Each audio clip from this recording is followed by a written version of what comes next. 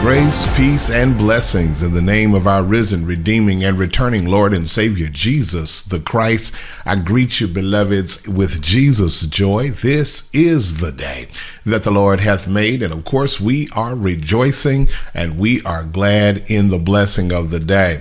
Certainly grateful and thankful to have this opportunity to connect with you for another walk through the Word of God as we continue in our study of Paul's letters to his spiritual son, Timothy, as we have been operating for the last few weeks, and we continue to operate under the subject matter of lessons for the local church.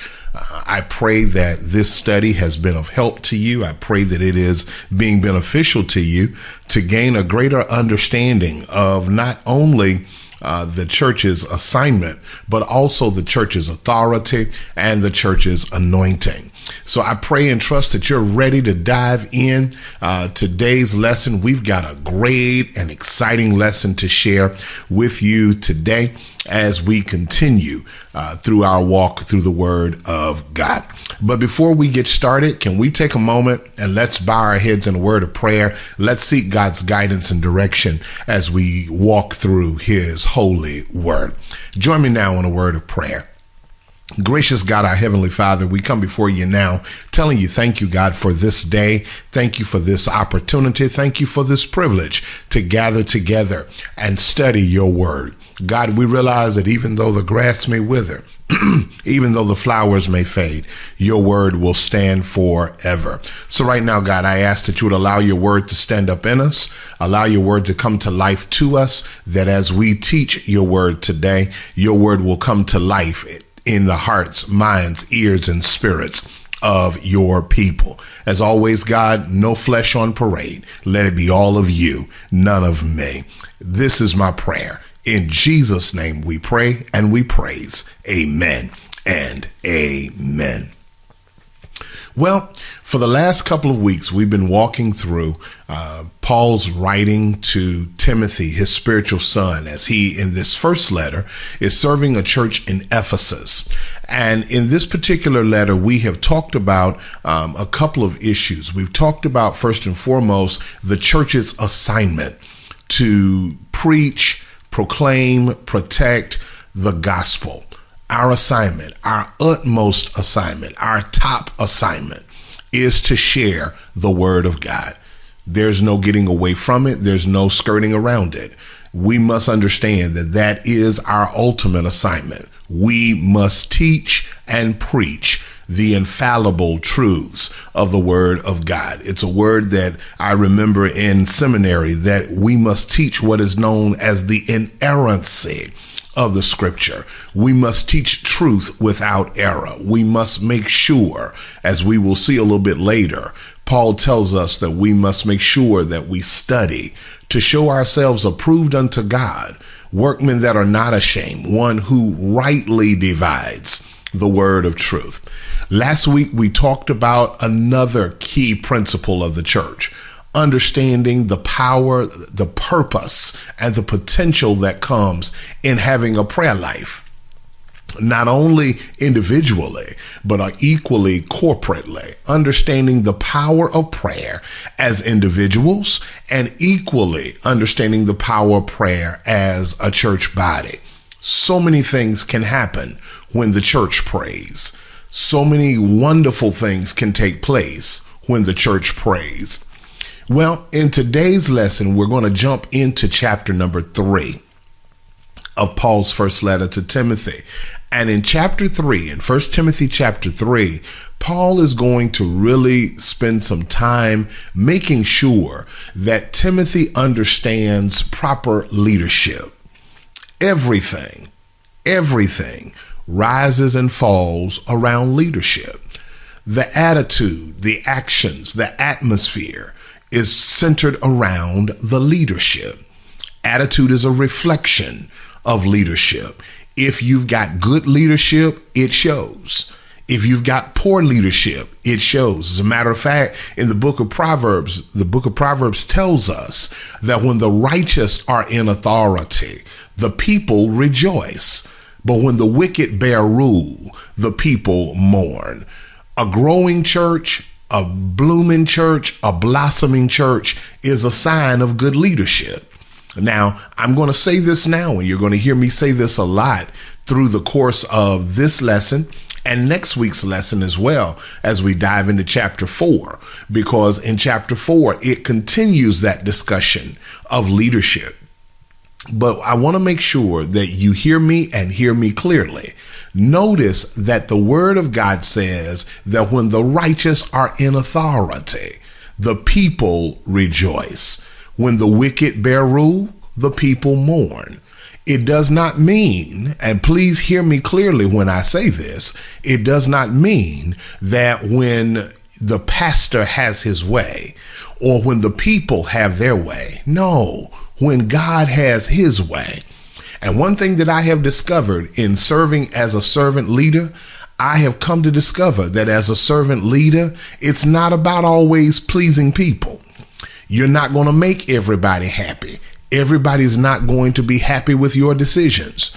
But when God is pleased, he will make himself known. He will bless. He will strengthen. He will equip. He will empower. So we want to dive right in, because in 1 Timothy, chapter number 3, we are going to see Paul deal with 3 important areas of the church. 3 important areas of the church. So for today's time of sharing, I want to entitle today's lesson, a third lesson for the local church, is the local church must learn to love leadership. You must learn to love leadership. Now, when I talk about leadership, I'm not talking about necessarily the individual. No, you must learn to love the power of leadership. Learn to love the potential of leadership. Learn to understand and know that leadership has its place. Throughout Scripture, God has made it abundantly clear that when it comes to his church will not survive and thrive without leadership. In Romans 10 makes it clear. How shall they call on him in whom they have not believed? How shall they believe in him of whom they have not heard? And how shall they hear without a preacher? And how shall he preach except he has been sent? As it is written, how beautiful are the feet, or is the walk of them that preach the gospel of peace and bring glad tidings of good things.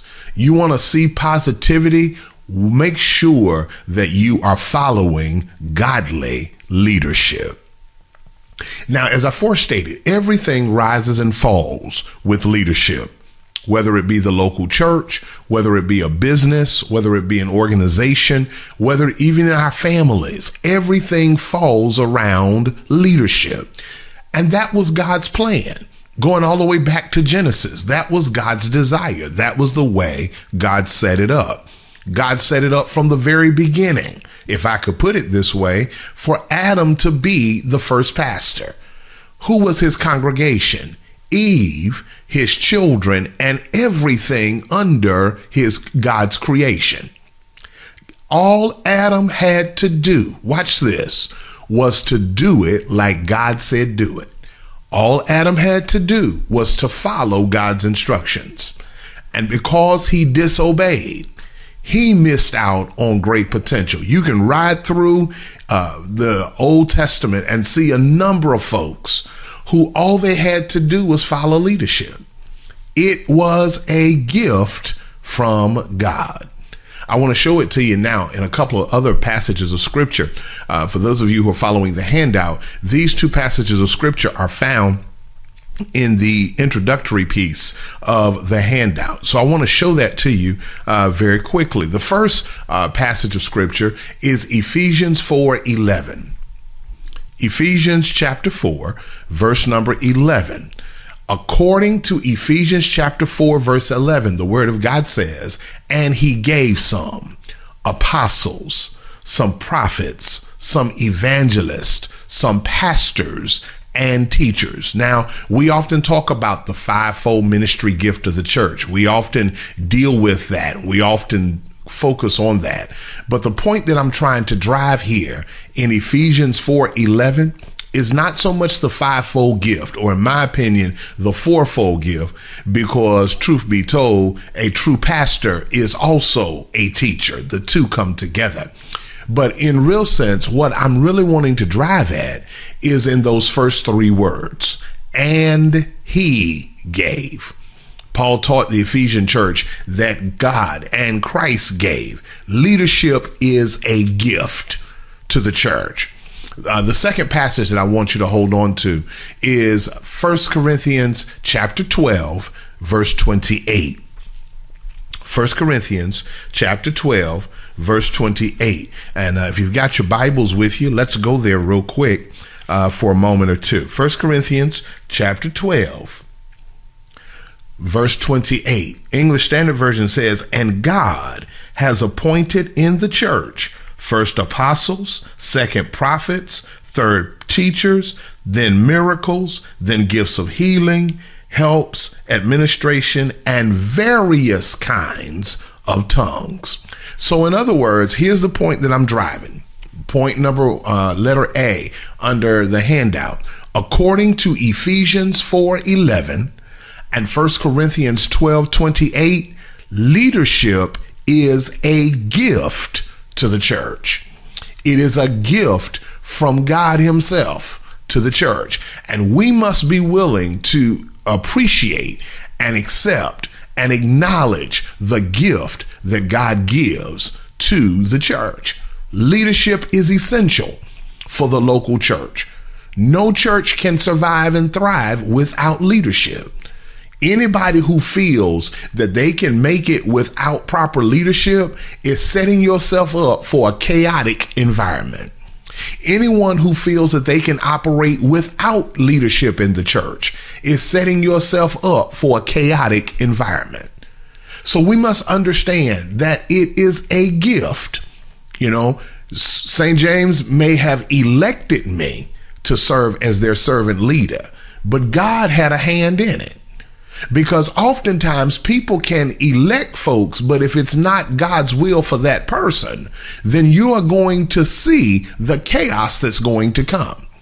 See, oftentimes that's why it's so important that the church must see the value and the power in prayer.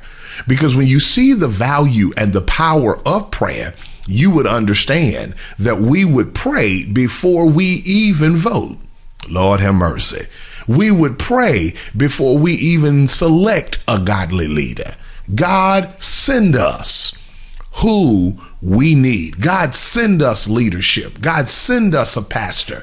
God, send us deacons. And I'm focusing on those two in particular because those are the two that are going to be covered in 1 Timothy chapter 3. In today's lesson, we're going to take a look at the two biblical offices of the church.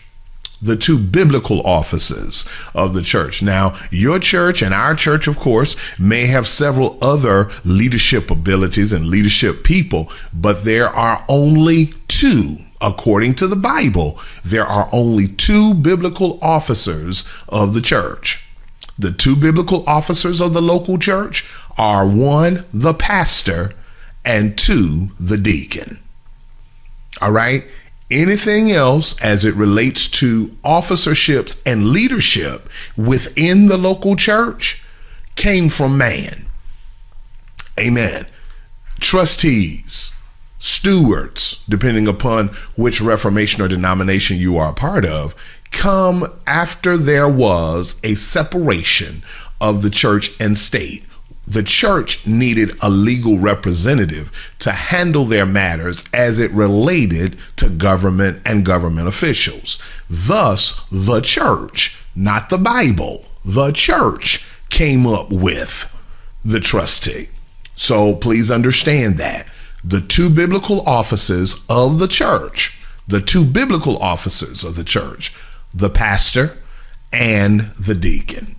So let's jump right in. If you got the handout, point number two after the introduction from the handout deals with the pastor.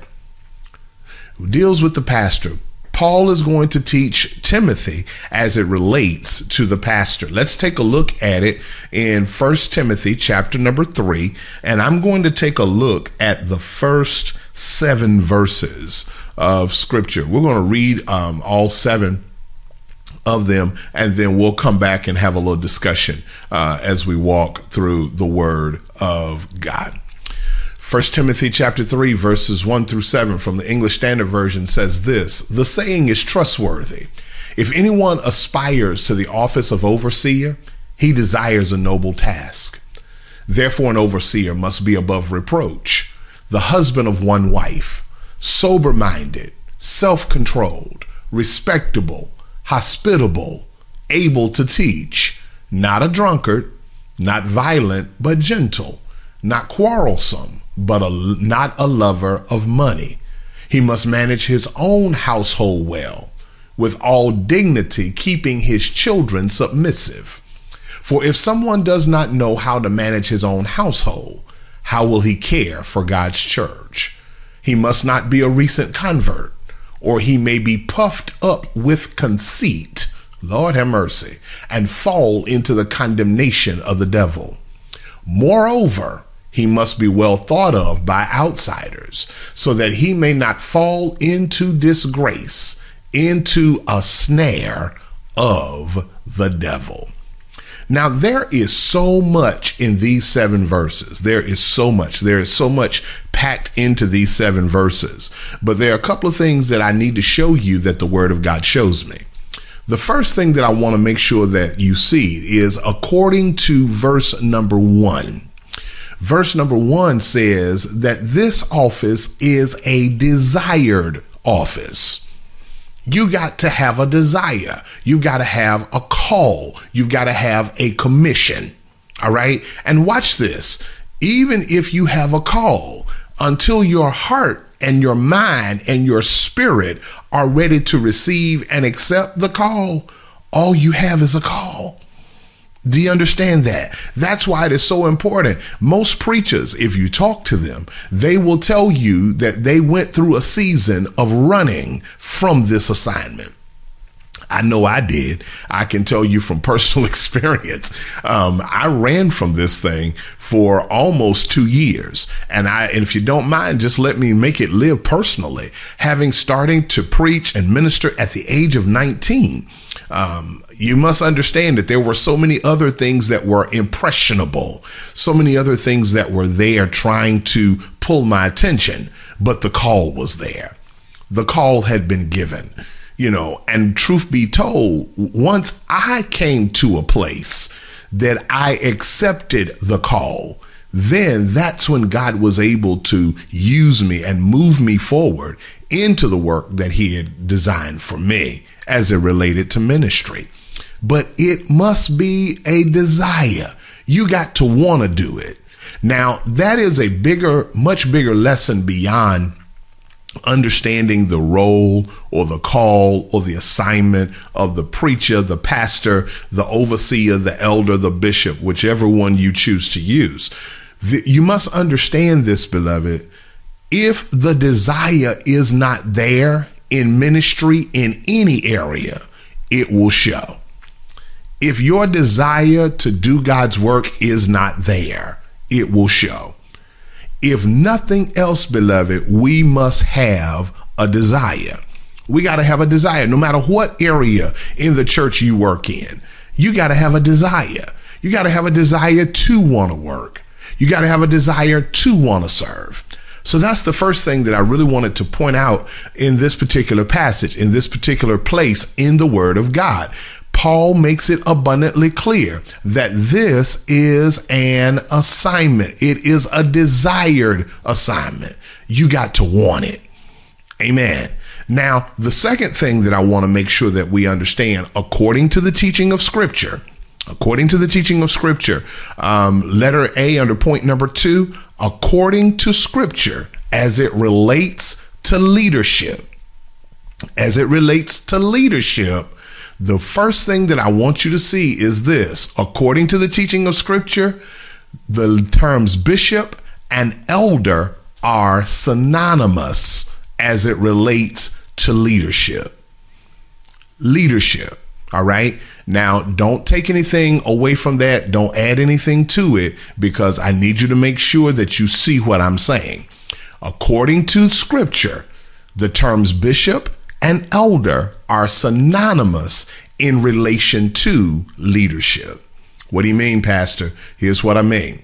When you look at those two words, they are leaders in every sense in the local church. They may have a different level of leadership, but the Word of God makes it clear that they are a leader. Now, let's take time to deal with it. In the New Testament, bishop means overseer. And according to Acts chapter 20, verse 17 and verse 28, the elders had the responsibility of overseeing the work of the church. Elder comes from a Greek word, presbyte, which simply means an old man. Therefore, when you talk about an elder, biblically, you are speaking of one who is dealing with maturity. Letter B of the handout, letter B. In either case, leadership should be mature people with spiritual wisdom and experience. All right. When you compare the qualifications of the bishop as well as for the elder between here in 1 Timothy 3 and in Titus chapter 1, verses 5 through 9, you will quickly see that we are dealing with the exact same office. As a matter of fact, we've already read 1 Timothy 3. Let's fast forward a little bit and let's read Titus chapter 1. Just go over a couple of books to Titus chapter number 1. Let's read verses 5 through 9. All right. First, Titus chapter 1, verses 5 through 9. Look at what he says. This is why I left you in Crete, so that you might put what remained into order and appoint elders in every town as I have directed you. If anyone is above reproach, the husband of one wife, and his children are believers, and not open to the charge of debauchery or insubordination. For an overseer, as God's steward, must be above reproach. He must not be arrogant or quick-tempered or a drunkard or violent or greedy for gain, but hospitable, a lover of good, self-controlled, upright, holy, and disciplined.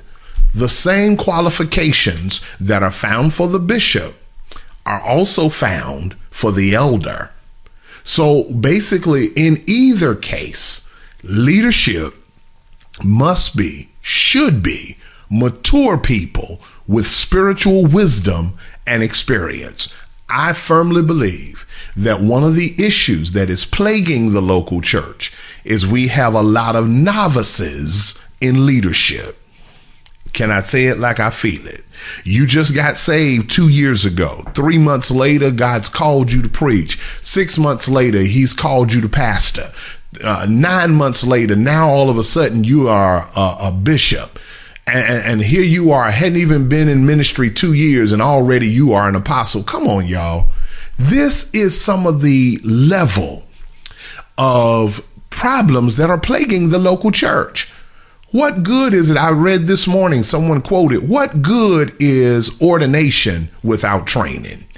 It's one of the reasons why the Word of God tells us that we lay hands on no man suddenly.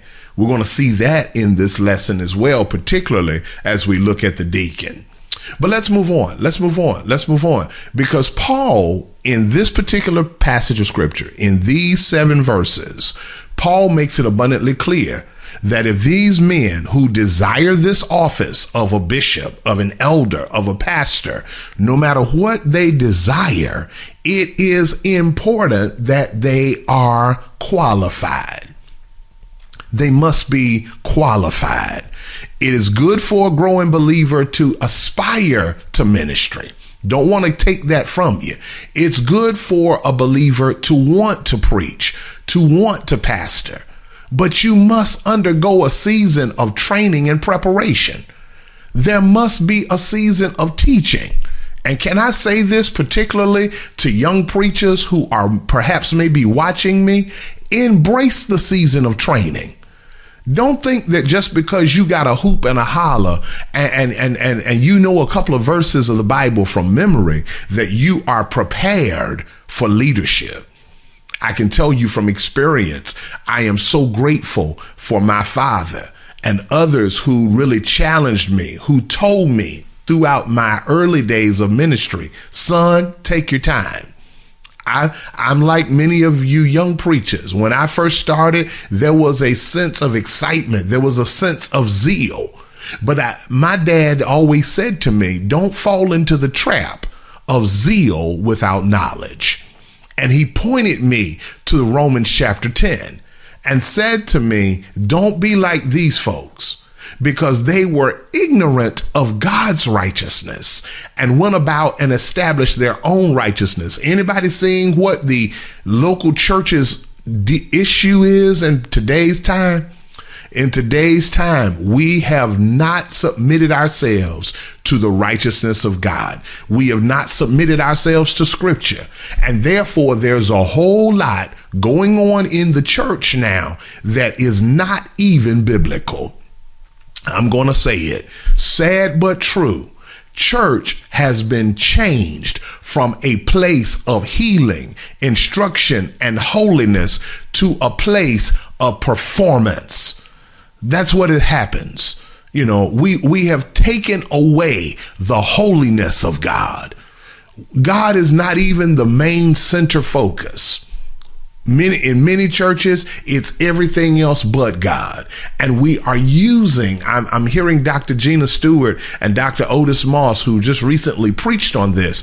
We are using Scripture to basically try to rationalize what we are doing in the church. Meanwhile, the church continues to lose its influence over the world. We got to do better than that, beloveds. We must do better. How do we do better? We've got to bring the church back to the Bible. That's why Paul's teaching and my sharing this passage is so important. We got to bring the church back to the Bible. What do you mean, Pastor? We got to bring the church back to true teaching and preaching of the Word of God, true examples of holiness, true walking by faith and not by sight. We got to get a lot of the politics out of our churches. We got to get back to the power that really allows the church to survive and thrive. We got to get back to the Word. Understand what I'm saying? We got to get back to the Word. So Paul here in 1 Timothy 3 gives 16 qualifications for spiritual leadership.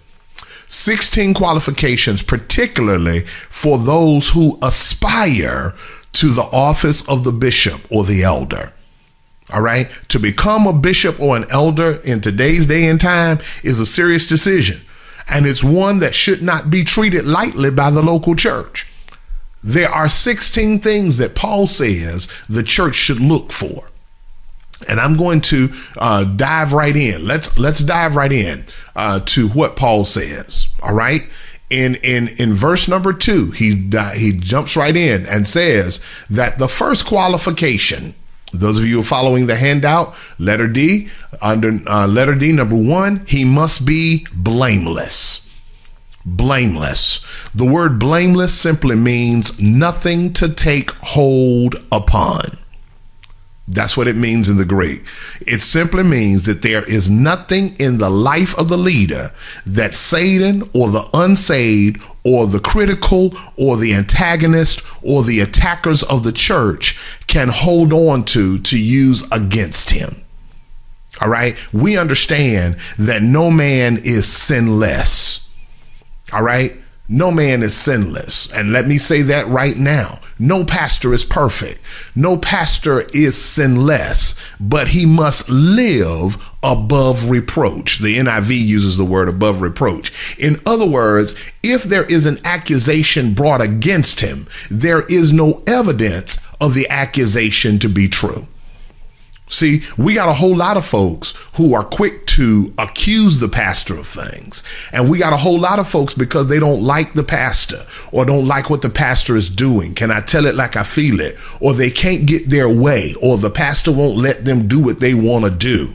So then they seek to attack the pastor and become critical of the pastor. First of all, let me warn some of you who are quick to attack and be critical. Be careful.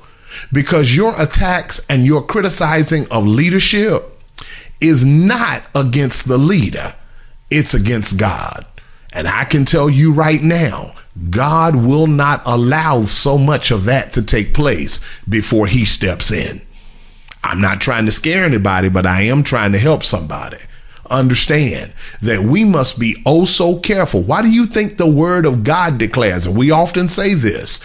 You remember when they sought to take the king's life and God spoke, touch not mine anointed. Do my servant, do my prophet no harm. People of God, somebody needs to tell the church that we need to be oh so careful about how we jump on bandwagons to attack pastors and attack leadership.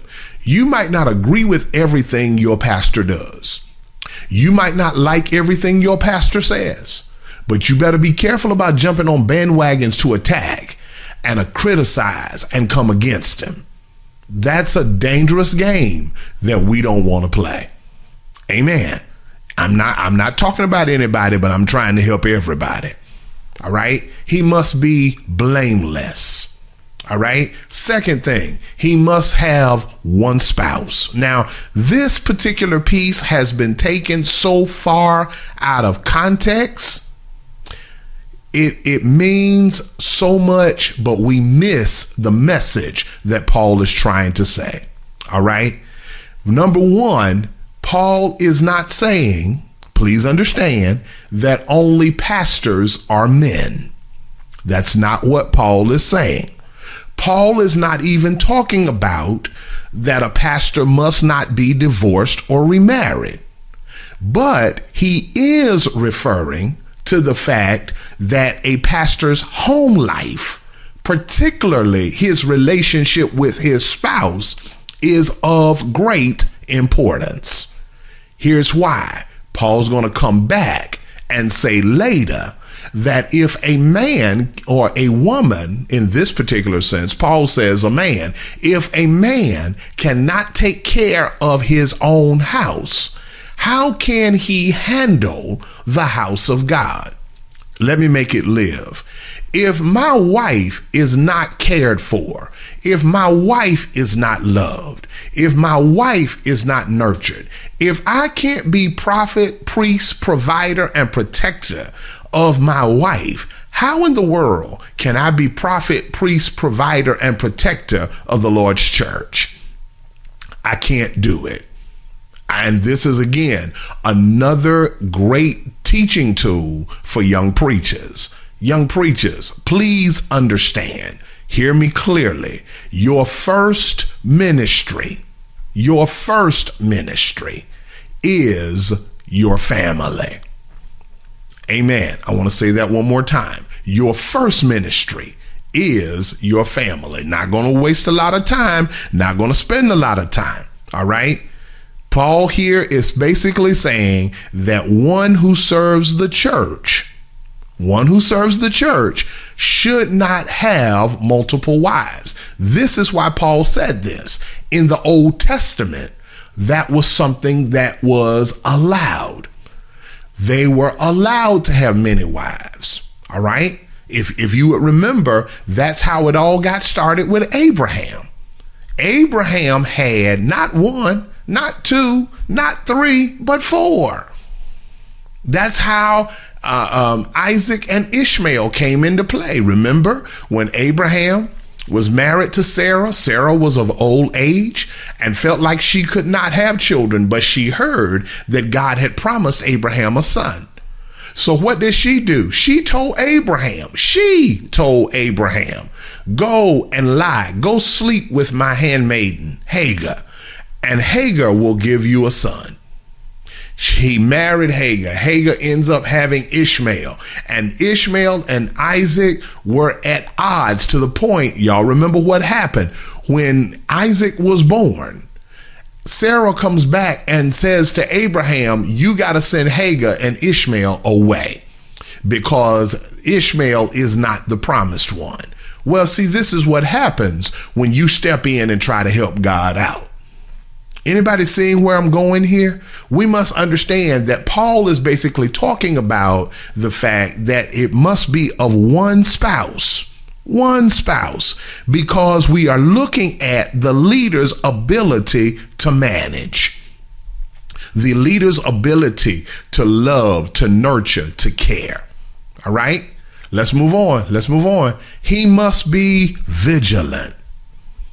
A Christian leader must be vigilant. The word vigilant comes from the word temperate or sober, or to keep their head, keep a level head in all situations. In other words, a pastor or a leader's ability to exercise sensible judgment in everything. You must be willing. A leader must be willing to keep a cool head under pressure. He must keep a cool head. He must be able to maintain his own sense and sanity. Sometimes you want to go off on folks. Sometimes you want to say some things. Sometimes you want to walk away. But a leader understands that it's not about personal preference. It's about the Spirit's authority. Fourthly, he must be sober. A leader must have a serious attitude and be earnest about their work. Now, this does not mean that a leader has no sense of humor. Thank you, Dr. Warren Wiersbe. Nor does it mean that he cannot have fun. You know, sometimes, and I'm going to say this comically but true, a leader who can't laugh is a leader who's already suffering. Sometimes you got to learn how to laugh to keep from crying in leadership. Sometimes you got to learn how to keep a level head. It doesn't mean that they have no sense of humor, but a leader understands that, as Ecclesiastes 3 teaches us, there is a time and a place for everything.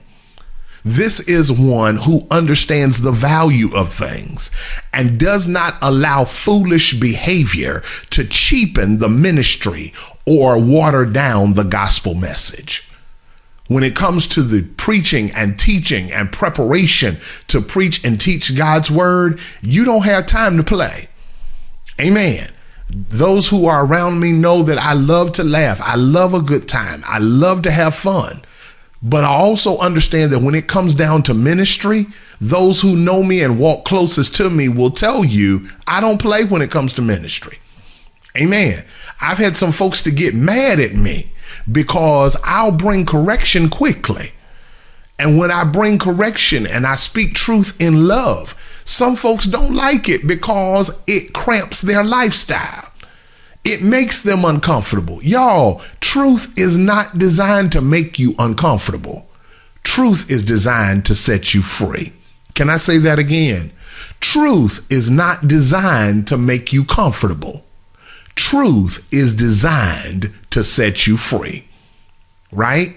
That's what the word of God says in the Gospel of John. And you shall know the truth. And the truth, notice it didn't say that the truth will make you comfortable.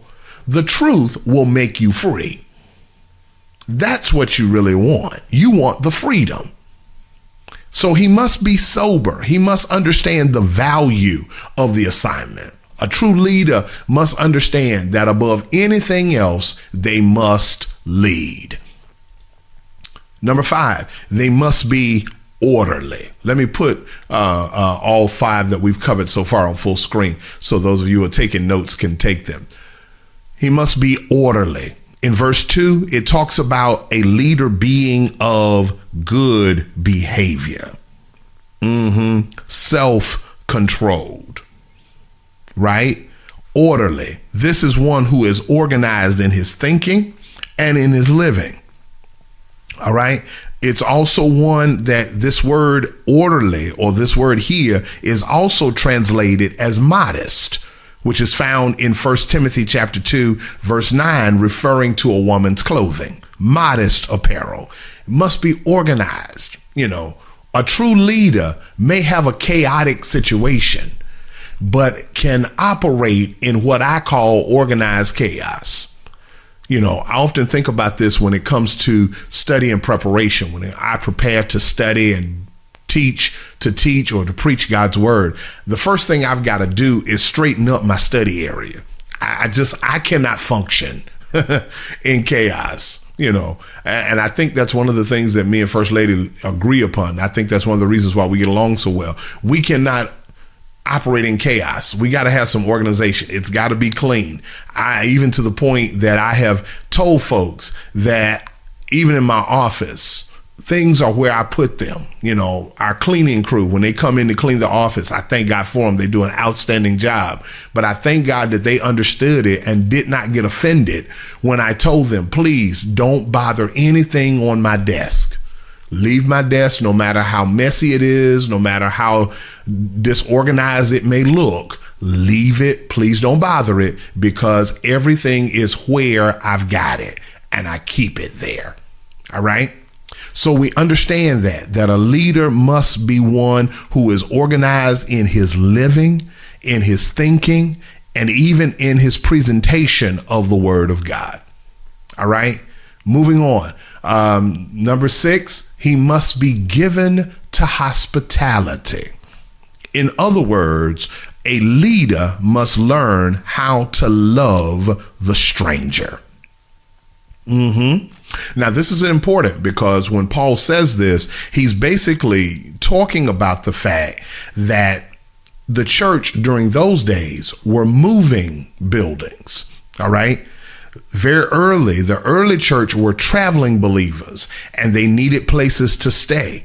So when they found this place where they were to go, someone had to be hospitable to care for them.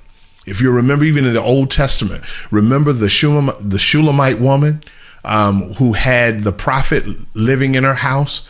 And she said to her husband, we're going to build a room. We're going to add a room onto our house. Watch this now.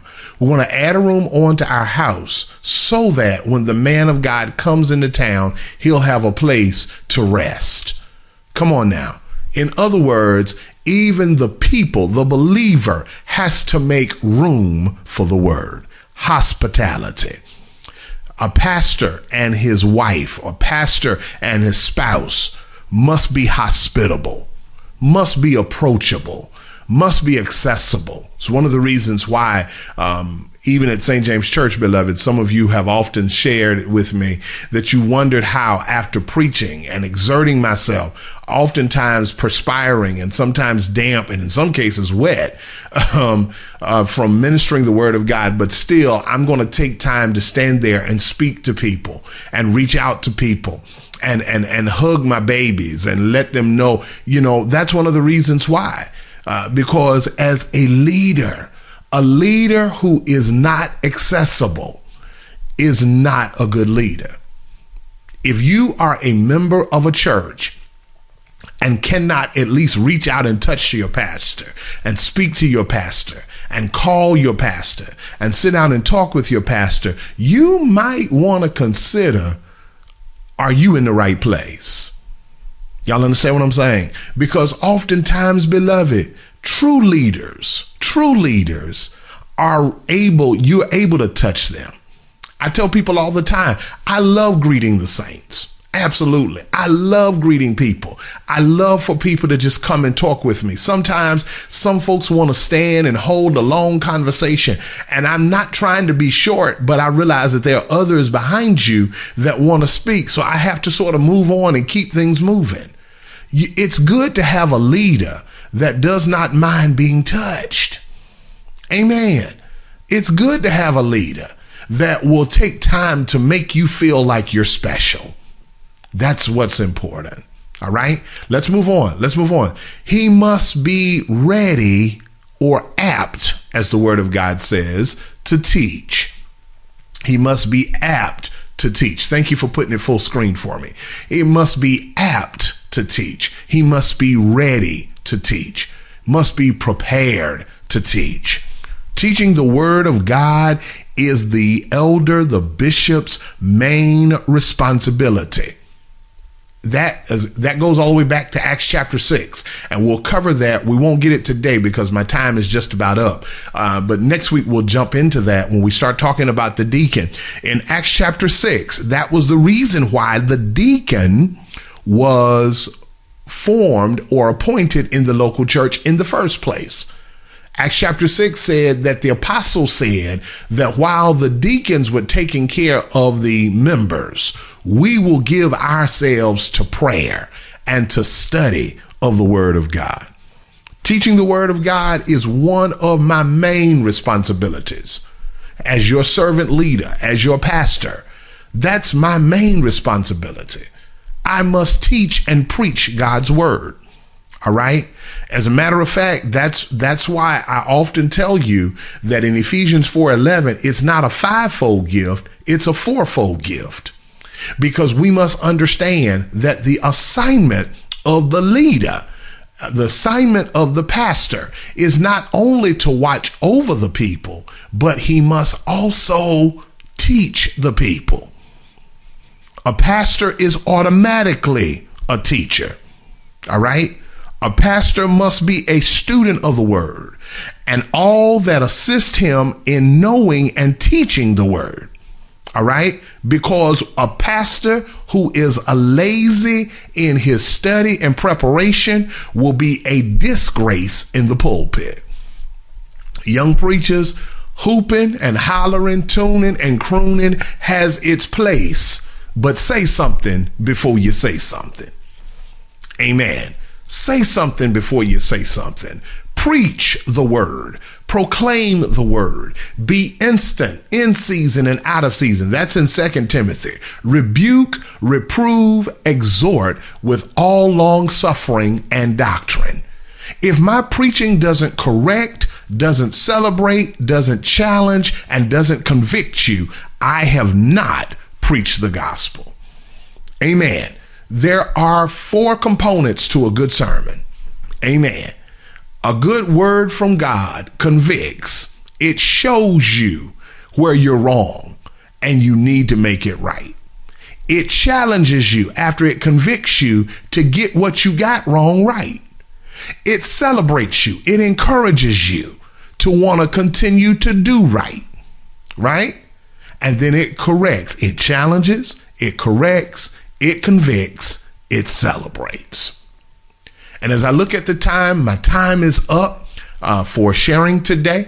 And so we're going to stop right here at verse number 2. We wrapped up verse number 2. Isn't that amazing? We only got the first 2 verses in, but we're going to stop right there. Next week, we're going to continue in this particular study as we continue to walk through the word of God and gain more understanding and more knowledge about the assignment of preaching God's gospel, leading God's people, serving God's people. There is so much in this particular chapter that I must make sure that you have grabbed and you have a clear understanding.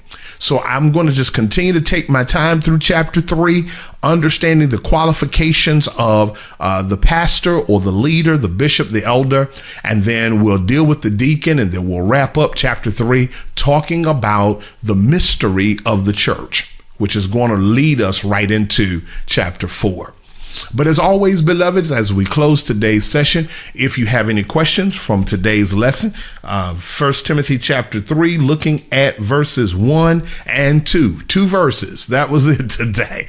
If you have any questions from that today, please leave your questions in the comment section. And as we see them, we will be more than happy to share them with you.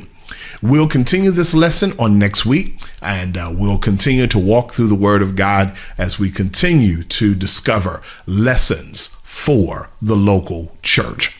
Now, as always, I would dare close this session without giving someone an opportunity to accept Jesus Christ as their Lord and Savior. What must I do to be saved? The Word of God says that if you'll confess with your mouth the Lord Jesus, and you would believe in your heart that God have raised Jesus from the dead, thou shalt be saved. This is your opportunity. This is your chance. This is your privilege to accept Jesus Christ as your personal Lord and Savior. On the screen now is some very important information. If you desire to give God your life, you desire to make Jesus your choice, and want more guidance into next steps, want to know more about how you can have a closer walk with God, all you've got to do is pray this simple prayer. Lord Jesus, I am a sinner. I have sinned and come short of your glory. Forgive me for all that I have done, all that I have said. Create in me a clean heart, renew within me a right spirit. Thank you for sending your son to die on the cross for me. I confess with my mouth and I believe in my heart that he died for me. Thank you. Amen. If you prayed that prayer, beloveds, and you've made that confession of faith, you are saved right where you are right now. That information that you now see on the screen, I'm going to ask you if you would quickly grab your smartphone, grab your device, and text SJMBC Virtual to the text code of 84576. Once you do that, a reply box is going to come back asking you for some contact information. We're going to ask for your name. We're going to ask for a phone number, and we're going to ask for an email address where members of our ministry team can reach out and connect with you to know more about how you can develop a relationship with the Lord, and above all, become a part of our ministry here at the St. James Missionary Baptist Church. We are serious about soul winning, and we are concerned about the well-being of your soul. To God be the glory for this time that we've been able to share. Thank you so much for joining us. It's my will, but it's got to be the will of God that we'll join together again next week to continue our study of the lessons for the local church. Let's close in a word of prayer. Dear God, thank you for this time. Thank you for this opportunity. Thank you for this privilege to share your word with your people. God, I thank you that I know that even though the grass may wither, even though the flowers may fade, your word will stand forever. And so now, God, I pray that what we have discussed today has been eye-opening. It has been informative. It has been inspiring. It has been an impartation to truth and reality. God, I pray that you would help your church be all that you've called and commissioned us to be. Order our steps according to your word, Lord.